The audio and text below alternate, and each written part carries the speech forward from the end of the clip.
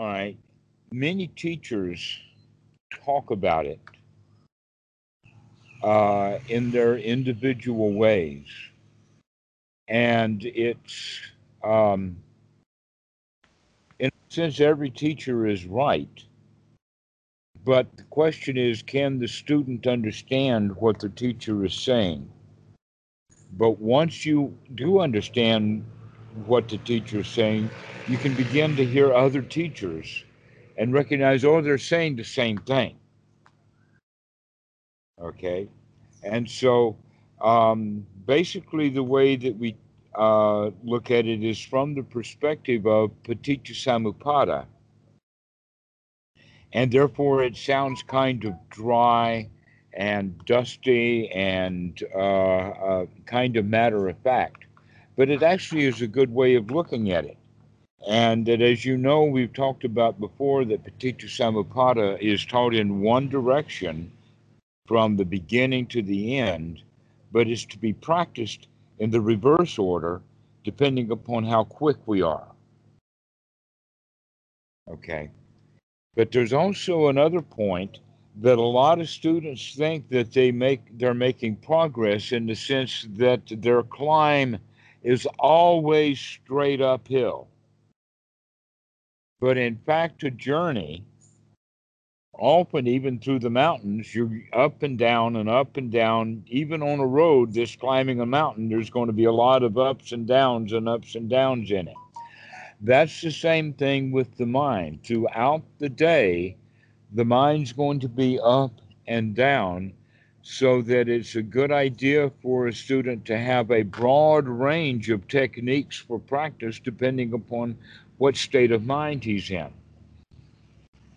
There will be times when the mind is sharp, very focused. And when that happens, that's when the mind can, in fact, release itself from its duties of mind and get into the sensual awareness of the surrounding world that we live in and become one with it so that we have lost our sense of self. But when the mind is not so sharp, when it's in more of an ordinary mind, especially when the mind has hindrances, then what that means is that when we experience the outside world, we always add sankhara to it in the process of perceiving it, so that when we're trying to make sense out of it, we always bring the past in. So we hear the word recognition in the sense that the recognizing means that we're doing it over again, or that we're using the past to, um, let us say, color the present moment. And that coloration, or that ability to recognize things, is what causes the feelings, or that's what in fact impacts us, this internal representation. So, what we do in the beginning of our practice when we're students is we try to get to the point of recognizing this concoction that we have made. In other words, is this wholesome or unwholesome? And we begin to monitor those kind of concoctions that we're making. Is this wholesome or is this unwholesome? If it is unwholesome, let's not go down that path, because it's going to go down the path of dukkha. But if we have a wholesome thought, now we can avoid dukkha. So this is the beginning spot. This is what Bhikkhu Buddhadasa says: when the mind is fit for work, then we can have wisdom at this point of contact after we've made this discovery, this recognition. We have mentalized it. We can call it, I realize something. But in fact, we don't realize it. We just merely mentalize it. This is also on the road of the birth of the self. But when we can get down to the point where we're no longer doing a lot of processing or no longer trying to figure things out, and not taking the time to do that, that means that we're not spending time on the road to dukkha, which means on the road to selfishness. And so we begin to spend more and more time in uh, this present moment, totally this present moment, with all of its input, because there's so much happening. Input coming from the ears, input coming from the touch, input coming from the body postures, from whether we're relaxed or not. How do we feel inside? All of this stuff is there, as well as what we can see with our eyes and what we hear, and the entire environment that we are in, then is also, because of our correct practice, seen as wholesome, are therefore it's nourishing or it's our home, rather than seeing and thinking of living in a hostile environment. And a hostile environment is what we will have is when the self tries to protect itself from a hostile environment. But when our environment is completely nurturing, completely open, completely beautiful, and that we're then experiencing that environment without trying to make anything out of it by thinking about it, for instance, or thinking about anything else, then that's when there is no place for self, because all we're doing is living in sensory input, not processing. So this is then the separation between consciousness and perception. This is also the quality that's known in the fourth jhana as the boundaries between perception and consciousness become loosened. Okay, so normally what happens is that we see, we process, we realize. That's what's impact us is what we realize, and then that's what we have feelings about. That's the normal sequence. Down at this place, we're only seeing, for instance, or only experiencing without trying to make sense out of it. That means that we spend more time and more input. Normally, what we do is we look at something, we see it, we grasp it as an object, we try to make sense out of it, we give it a name, we give it a story, and we talk about it and on and on and on. In this case, what we're doing is we're taking the object and then taking it again and then taking it again and then taking the object, except that now we're not taking one object. We're not set on any object. We take an object, we take an object, we take an object, we keep taking objects, but we don't process any of it. It's like not taking any object at all allows us to be able to absorb huge amounts of data. This is then that state that is talked about in the sense of being at one with everything. Talk about the interconnectedness or the oneness of all. Yes, this is how it's experienced, but it's always experienced in the here now through the senses. And it's done when we can only just experience it as it's coming, because it's there all the time. It's always there. The question is, are we paying attention to it?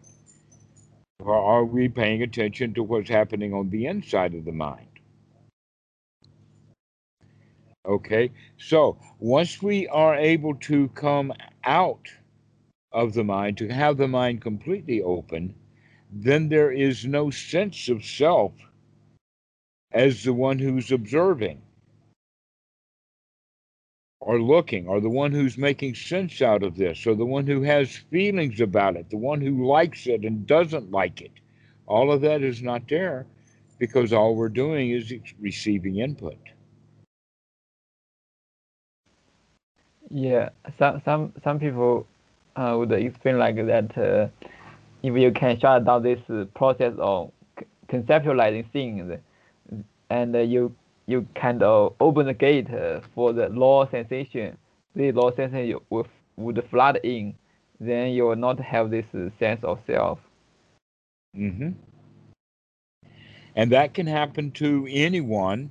It can happen to the beginner. It can happen to the intermediate. It can happen to a guy who's been practicing for years, even if he's been practicing wrongly. It still happens. There's a sense of awe. In fact, people like to go to places like the Grand Canyon or a big construction project or to see the mountains or whatever because what we're looking at is so big and so huge and so grand that it blows our mind literally, which means we stop conceptualizing it and go into a state of awe. Sometimes that can happen with a sunset, that it's so beautiful, so magnificent that the mind just stops to absorb it. It's kind of funny that when that moment happens, people will then start thinking about, oh, I want my photo, and they get their camera out and they're missing their experience, and all they got is a stupid photo. Oh, here's a photo of a place that I almost had an experience, but I didn't have a really experience, a nice experience. I went there to get this beautiful experience, but I didn't have it because I was too busy taking a picture of it. Yes, anyone can have that sense of awe, and that it depends upon the circumstances within Anapanasati. This is a practice that we're actually working with intentionally by the understanding of Paticca Samuppada and the process of working backwards through it. We can see that, oh, yes, there is this place that we can visit occasionally to where we really are at one with everything. When there is no sense of self at all because there's no processing done. It's only sensory input, massive amounts of it, because there's so much happening all the time. And yet there's nothing to do. The grass grows by itself, as that haiku poem says. Right. The spring comes and the grass grows all by itself, and there's no place to go and nothing to do except just sit here and observe. Just sit and watch. It's marvelous. And it gives a sense of security and a sense of at homeness that the environment is finally uh, no longer the jungle that we have been taught that it is. That in fact things are quite nice. Everything is marvelous.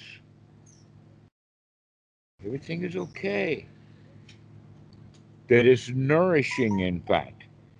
That some people would say that not only is the environment suited to us completely. But the better way of thinking is that we are actually a product of the manufactured for this environment. That we should fit right in. We were made to fit into this environment. And yet we feel out of place many times. And that feeling of being out of place is just feelings of fear, feelings of anxiety, and whatnot. And those can be set aside so that we can come back to this state of experiencing the vast this is itness. Ta ta ta. This is it. Wow, what a nice it is, too. What you describe sounds like the movie of the Matrix. Go back to the source. Right. It's our thinking that gets in the way of our enjoying paradise.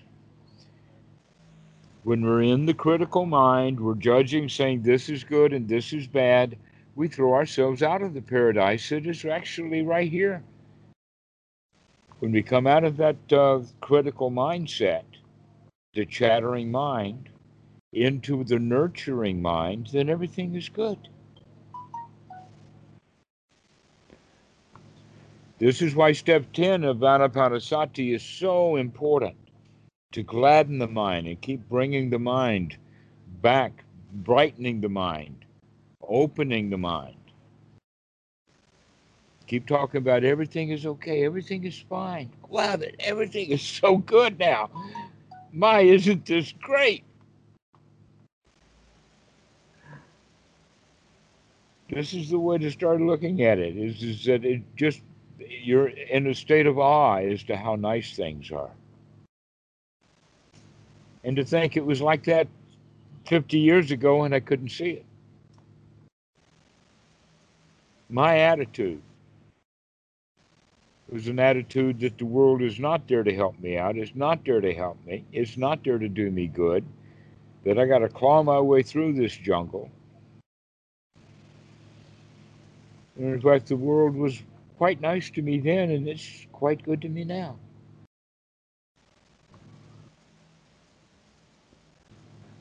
The difficult part is that how can you put it into practice? I mean, we have the theory of the 12 link or dependent origination. For me, so now it come back to the beginning when I asked question that it seems that at least for me, I cannot turn off this sense of self at will, to stop this process of conceptualization. Okay. It is common for that to be an ingrained habit, to keep doing it and keep doing it. Your job is to remember when you catch yourself doing it to stop feeling bad. That's the first thing, is to congratulate yourself. Hey, I caught myself conceptualizing. That's the first thing. Is that because you're approaching it as if that conceptualization is wrong? No, that's what got you here. That's what's kept you alive. There's no problem with it. But what we're going to start doing is start conceptualizing things correctly. We're not going to stop the conceptualization, but we are going to start putting boundaries or limits to it so that the conceptualizations are conceptualizations that are healthy. And a healthy conceptualization is, wow, I caught myself conceptualizing again. And an unhealthy conceptualization was, darn, these conceptualizations keep interfering and I don't like it. Okay? That's not a very good, wholesome conceptualization. But a wholesome conceptualization is, there it goes again. I see it. And I can throw that conceptualization out and put a new one in. And the new conceptualization I'm putting in is everything is okay. Everything is happy. I can handle this. That's the place that we have to start putting in wholesome thoughts, wholesome conceptualizations. It's only after we get the mind wholesome can we begin to open up to where then everything becomes wholesome. But so long as we're dwelling on wholesome and unwholesome and wholesome and unwholesome and wholesome and unwholesome, then we'll just remain in that duality, that up and down throughout the day. Sometimes you're up, sometimes you're down. Or as they say in the commercials, sometimes you feel like a nut and sometimes you don't. And sometimes we're kind of in between. So know when we feel in between. Know that when the mind is rooted in conceptualizations, that the thing to do now is to change those conceptualizations into something that's wholesome. If at a later time in the day when the mind is wholesome, now we can let go of the conceptualizations and just enjoy the moment. Just be here in the present with your senses without having to do much of any conceptualizations. So it depends upon how you feel and the condition of the mind. And one of the things that we want to uh, investigate is what condition of the mind. Is the body relaxed or not? Is the feelings good feelings of security and comfort or not? Is the mind sharp, bright, open, or is it closed? Is it full of hindrances? So what's the condition of the mind? And also to investigate, what about those thoughts? Are they wholesome or not? But every thought that you have, every conceptualization has a quality to it. It arises during that mind moment, and then it fades away and it dies. And if we grab a hold of it, we'll pull it right back in to go through that cycle again. And then we'll grab it again. But if we relinquish it and let it go, it arises, it passes away, and then it's done. If we just let it go. So, the practice of Anapanasati is deeply embedded with the practice of Paticca Samuppada. And that Anapanasati practice then will give you the skills so that you can proceed backwards in momentary time till you get down to the point to where you're not processing much. You're just here making sure that the wholesome thoughts you're having is let's just get more input. Let's just get more input. Let's not take anything as an object. Let's just keep gazing, keep opening, keep being out there. But then sometimes you say, wait a minute, my mind is monkey mind, it's chattering, full of concepts. Okay, well, now we have to make sure that all we can get done is to get those concepts wholesome. So that gives you a balance, one or the other one, because people are normally going to be in one of those two big places. Those are also two different points on the scale of Paticca Samuppada. One is nestled there between step 3 and 4, and the other one is nestled up there at step 7 and 8, or 6 and 7 rather. Okay, so keep keep watching the mind, guarding the mind, noting what the mind is doing, and if it's having unwholesome thought, change it to a wholesome thought. And if the mind is really, really open and free and clear, then just keep having more input rather than doing any processing, which means the conceptualizations will melt away and you'll just be in a state of awe.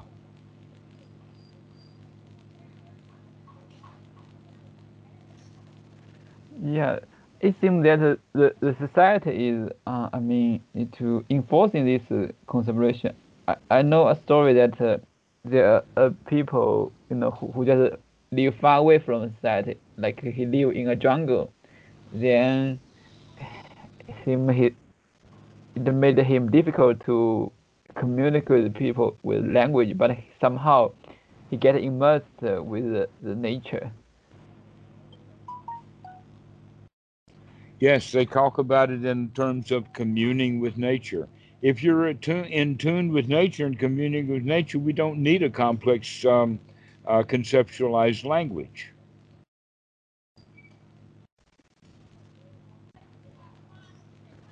So is this the reason that oh, that's the year before last year that you suggest me to uh, the place near International Dharma Heritage. The another place.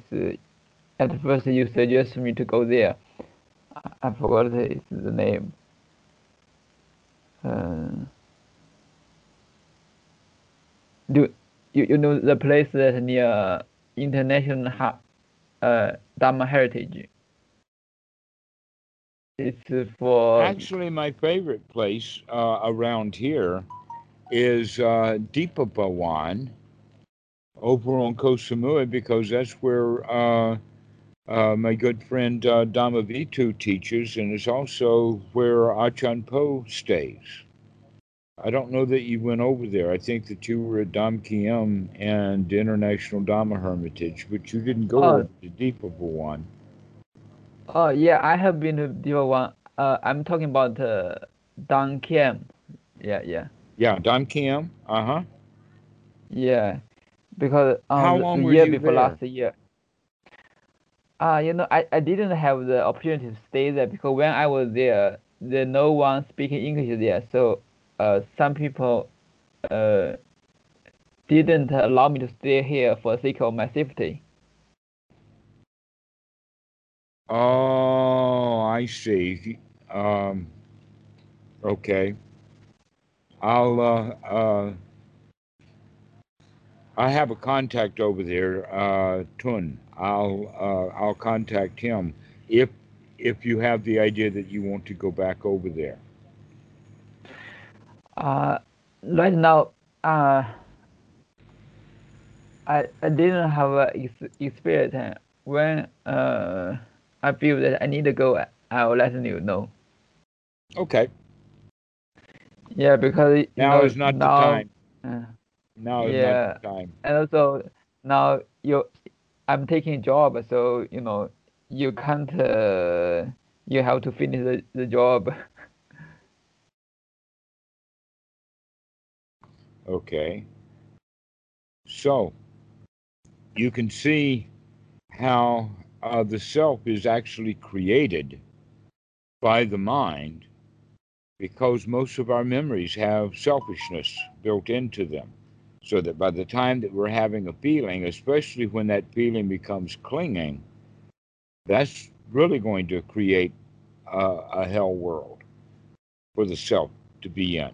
This is what the Buddha means by being reborn is that we're reborn due to our clinging and we get ourselves in a woeful state. We're reborn in a hell like being angry or full of anxiety or tension or whatever. But also now we're looking at it in a way that being caught in a web of conceptualizations is also a kind of a hell. And it's the hell that almost everybody is caught in most of the time, even though they may not be gushing with anger, they still are caught in a web of conceptualizations. And so, this next step that we were talking about is to come out of that web of conceptualizations, requires us to be able to uh, get the mind to the point that we can control what's in it, that we can apply the mind to the things we want to apply it to, which is the wholesome. Once we have that, then we can uh, kind of let go of the conceptualizations. But until we can control those conceptualizations, it's going to be really hard to remove them completely. So, the job is to, whenever we find our conceptualizations unwholesome, let's get them wholesome. Yeah. So going back to the question beginning, uh, Sam Harris seemed to recommend some kind of non-dual practice like Dao Chen. He seems like it's a more direct way of pointing out that this sense of self is constructed, so it's kind of illusion. Well, this is actually what we're talking about, though they're using different language. When I'm using the language of Paticca Samuppada, they're using let us say, a new agey kind of language that they're uh, trying to describe the same thing with.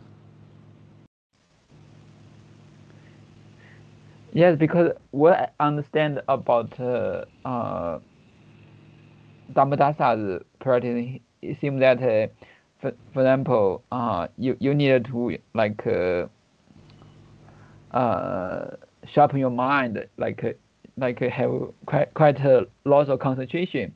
Then you are able to penetrate it through this process of conceptualization. Otherwise, I mean, your mind is not sharp enough to catch this whole process. So it's difficult to verify it in daily life. So you need to go to a retreat, like to Mhm. increase your concentration. Otherwise, it's very difficult to catch this process.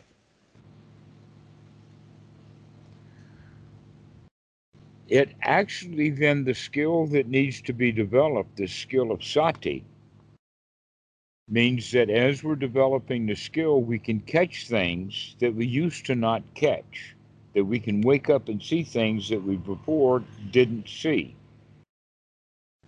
which means that you're going to be able to see a lot of stuff that you didn't see. A lot of it is going to be unwholesome. To where before we weren't paying any attention to how unwholesome it is, now we're beginning to see how unwholesome these thoughts are. And so many students will then continue that unwholesome by disparaging themselves for having these unwholesome thoughts and concepts. That is actually a duality. That's a destructive thing to do, of tearing things apart. So the unification then would also be nurturing. That a way of thinking of it is that criticism or critical means it's good or it's bad, it's yes, it's no, it's right, it's wrong, and we hold a critical position um, throughout the day. Our concepts are based upon critical thinking. We're taught that critical thinking is good, and we need to substitute that for nurturing thinking, the kind of thoughts that are wholesome, nurturing, non critical, that everything is okay, rather than I like this and I don't like that mentality. Okay, so this is a unification, is nurturing, and duality is criticism. I like it this, I don't like that. This is good, that's bad. As opposed to nurturing is everything's okay. And that's a unification. So going in that direction of unity, when everything then is okay, now we can trust it all and we don't have to analyze anything anymore. We can just allow it to be. Everything's going to be okay. Everything's fine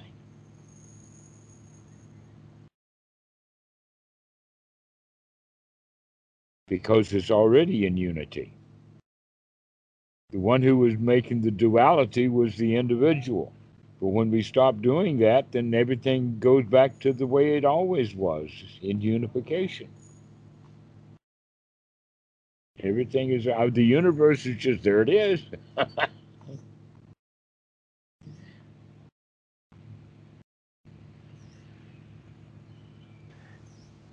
Yeah, when I first did a retreat in Burma, I think like I noticed lots of things that I'm not unaware of.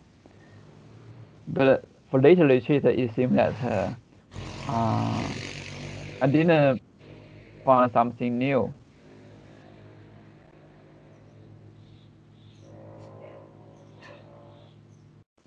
For example, when I was doing the first retreat, I didn't know that my mind like kind of thinking so much, like it's like kind of obsessive thinking. You just feel like the thinking is kind of is go its own way. You can't stop it. But later you just observe this process, let the thinking come and go. Well, when you talk about Burma, I think that you're actually uh, kind of talking about the Mahasi method Yeah, with the yeah, noting. Okay, all right.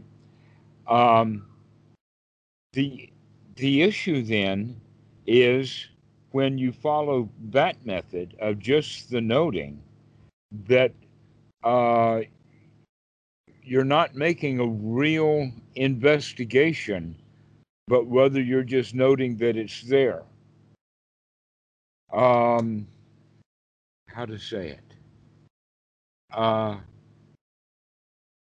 a real investigation is putting things together in the sense of is this wholesome or not, and the noting is just merely noting. Um, thought about my grandmother, thought about my sister, thought about going home, thought about this, thought about that. And that kind of noting is not doing what needs to be done in the sense of evaluating is this a hindrance to me being in a marvelous state or not? And so, because of that, um, joy does not get uh, developed as a skill. There is not a lot of sukha, there is not a lot of piti, because they're not concentrating on that, and the mind still has to deal with hindrances. So when they go deep into meditation, basically what that means is that they're going deep into noting and still staying in the hindrances or staying in the dukkha.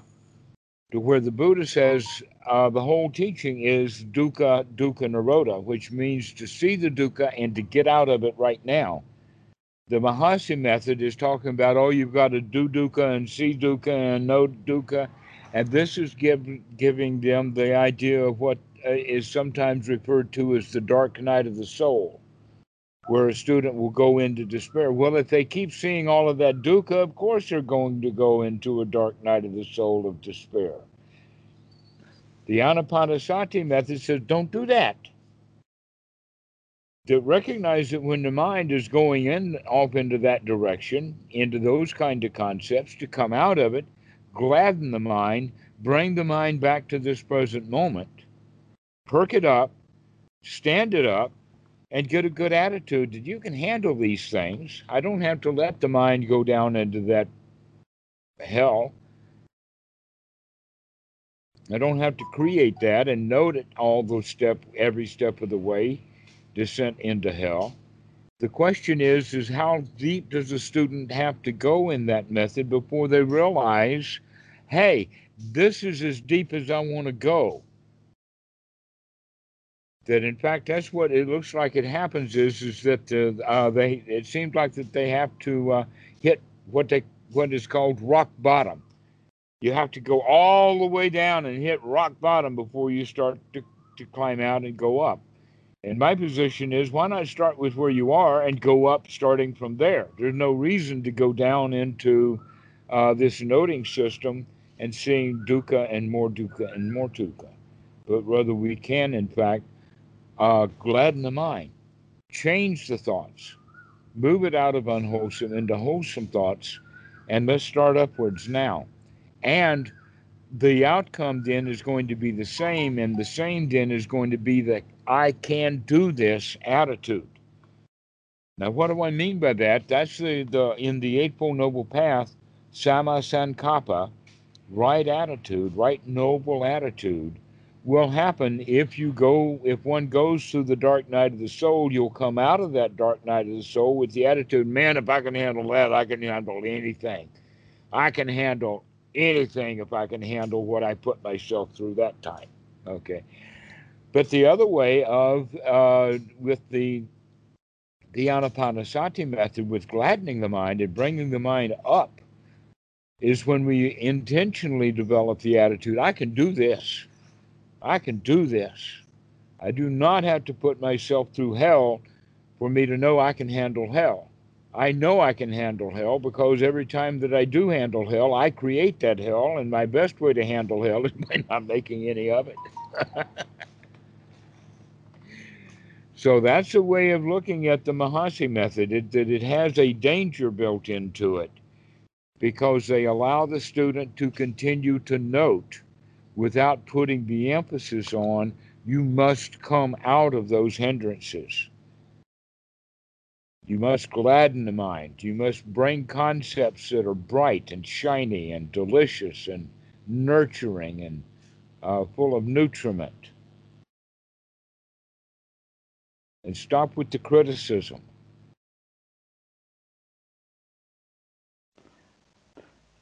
Do you think I haven't put enough time to practice and massage? What I really do is that what 10-day retreat at the Deep Purple One, then another 10-day at uh, International Dharma Heritage, Swanmok, yeah, Swanmok. Uh-huh. So do you think it's very short?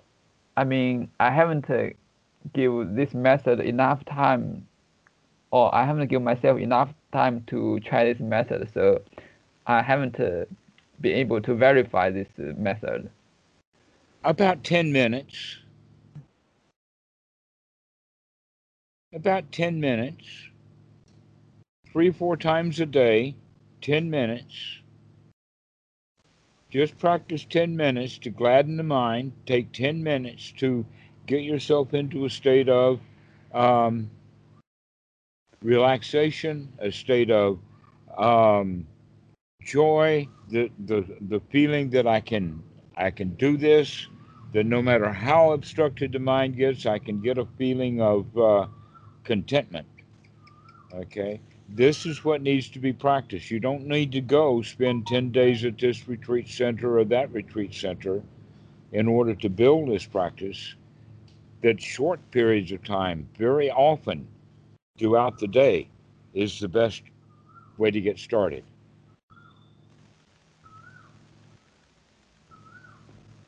Keep practicing with the idea that I can throw those hindering thoughts out of the mind, and it doesn't take long when you remember.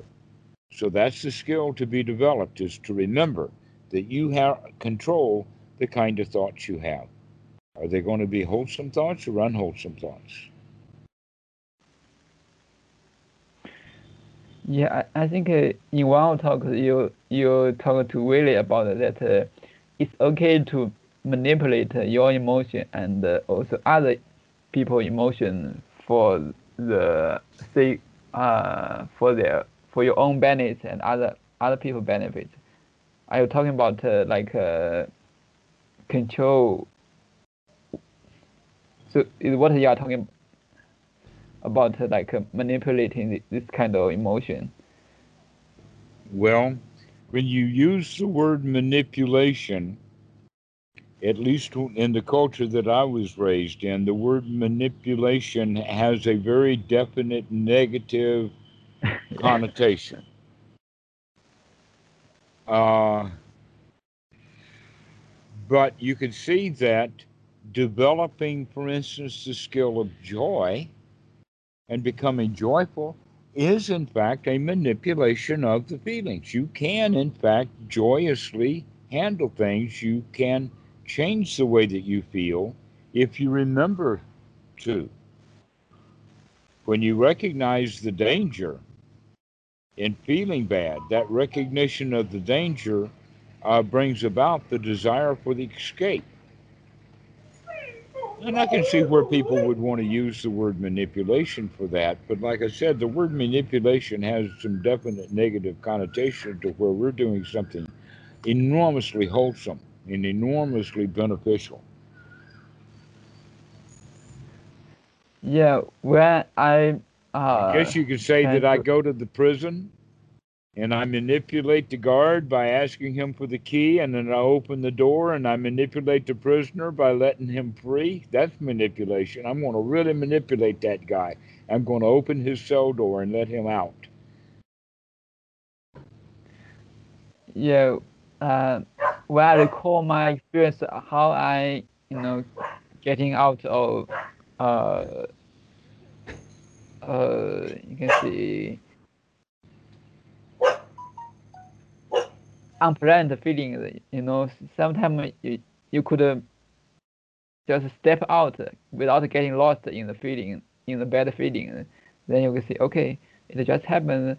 There's no need to feel bad about that. Then this negativity will go down. Then things will become quiet. Well, if you dwell on the past, then you can feel bad. But if you're uh, thinking about and dwelling on this present moment, then we're not thinking about the wrongdoing that I did in the past. We can forget about it. We can come to this present moment. There's no reason for us to feel bad now because we're thinking about something bad happened in the past. Yeah, I can uh, kind of mm, get how to say that. I mean, I can step out of this situation, but although I don't know how it happened exactly, sometimes you feel that okay, oh, now I'm going to worry about things. When I've noticed this, then this worry will quickly be gone.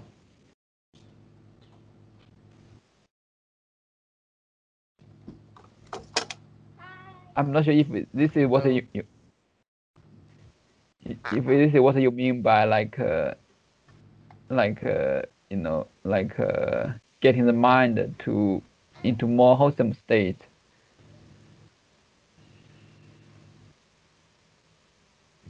What do I mean? Yeah, I Actually, think this is what I mean. I mean for you to learn to distinguish for yourself what is wholesome and what is unwholesome. For you to make that investigation so that you yourself will know. Now, I can give you some examples, but it will be up to you to figure out what is an obstruction and what is not an obstruction. That, in fact, you can think of the five hindrances, then, would be things that are unwholesome. An example, then, from the five hindrances and also from the second noble truth, the cause of suffering, is wanting things that you don't have. An example of that is the student who is sitting in the meditation hall thinking about and wanting to become enlightened. Well, that's dukkha. He would be much better off if he was having thoughts about how nice this is now that I'm finally allowing myself for this moment to be enlightened.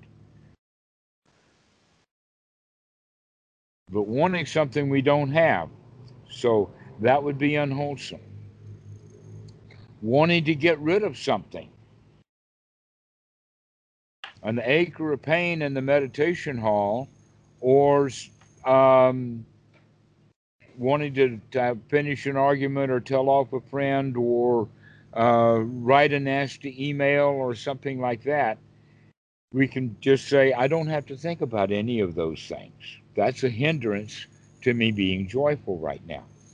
So we have to learn what is wholesome and what is unwholesome based upon the fact that when we have unwholesome thoughts, then we don't feel good. When we have wholesome thoughts, we allow ourselves to feel good. So that's the way that we would manipulate feelings. We would manipulate feelings by manipulating thoughts. How are we going to manipulate thoughts? Well, a way of saying it is that hey, everybody's been talking themselves all these years. We've talked ourselves into feeling bad. Now it's time to talk ourselves into feeling good. So we've been talking ourselves into feeling bad with thoughts of the past, thoughts of the future, random restless thoughts, wandering around trying to solve some unknown problem. So this is one kind of thinking, or the other kind of thinking is wholesome, is focused, clear, direct, wholesome, focused on the here now, focused on the Dhamma, focused on feeling good. Thoughts like, may all beings be happy. We can actually say that metta is a very wholesome thought to have. Thoughts of goodwill, thoughts of cheer. Unwholesome thoughts would be thoughts about that guy, he doesn't know what he's talking about. My Dhamma is better than his Dhamma. What I teach is good and what he teaches is wrong. That's unwholesome. Thoughts of, let us be friends. We can share with the Dhamma. Maybe he knows something I don't know. Maybe I know something he don't know. Let's be friends. Let's communicate. That's wholesome. So these are examples of wholesome, but you're going to figure that out for yourself. You're going to come to understand that which is painful, what is unwholesome, leads to suffering or is dangerous. When you see the danger, you'll find an escape from it.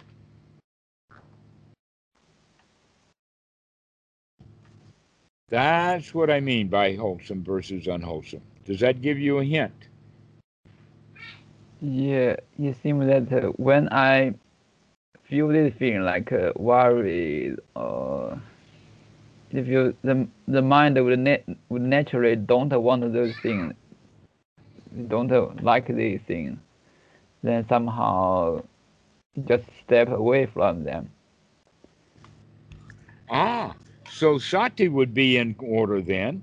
to wake up to see right now the mind is dissatisfied with everything. Let's fix that up. I see that and out it goes. And now I'm going to start being intentionally satisfied with everything. Oh, what a nice cup that is. That looks really nice. It's still got ice in it. Wow, what a nice piece of cloth. Everything is wonderful. Start having thoughts of everything is okay. But we have to remember to do that. We have to remember to come out of those negative, unwholesome thoughts over and over and over again because those thoughts are heavy duty ingrained in there. This is one of the problems that people have about practicing meditation on their own 1 hour a day is that means that they're stuck in hindrances 23 hours a day.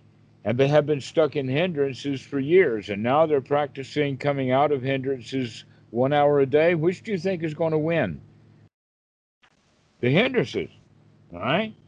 What we need is to practice more and more often throughout the day to keep coming back into a good state, to keep bringing ourselves into a wholesome place over and over and over and over again throughout the day. And the best place to start would be for doing it for about 10 minutes, 3 or 4 times a day, just to get yourself into a good state.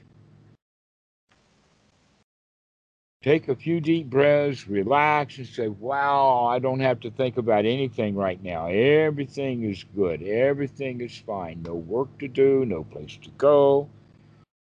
And I can just enjoy the moment.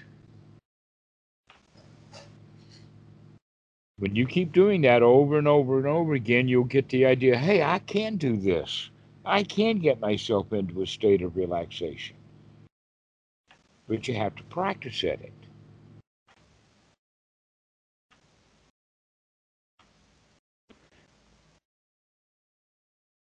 This is I think it's not a difficult task for me. I think.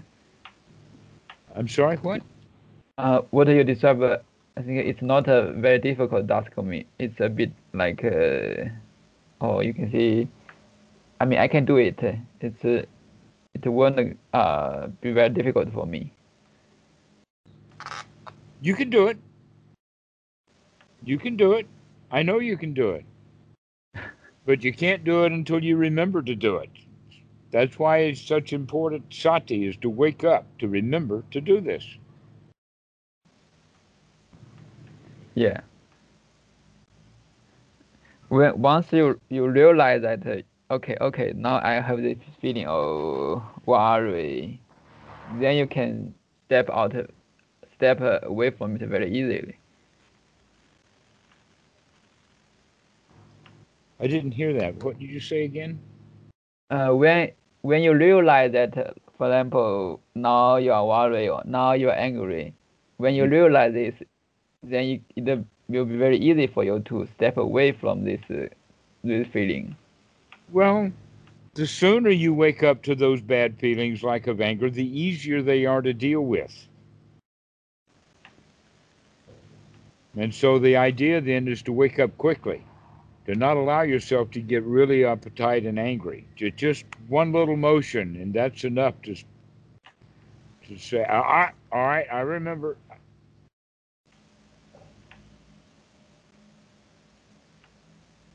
That. So we have to keep practicing to remember, to remember, to remember.